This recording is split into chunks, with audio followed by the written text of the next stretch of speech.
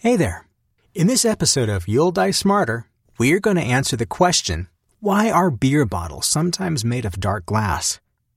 To understand the reason for this, we should start by pointing out that during the brewing process, the alpha acids in the hops are transformed into isomerized alpha acids.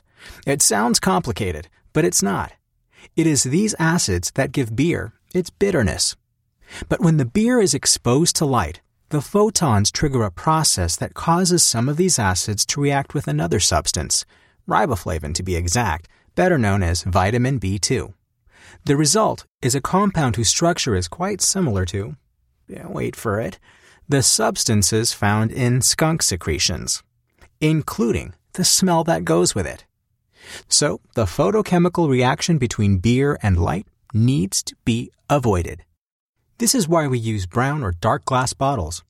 In fact, the nauseating compound only develops if the beer is exposed to the blue part of the light spectrum, which are the wavelengths between 400 and 500 nanometers, and ultraviolet light.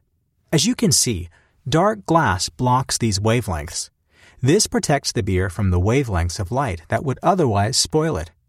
But remember, while dark glass bottles block all problematic wavelengths, green glass bottles only block ultraviolet light.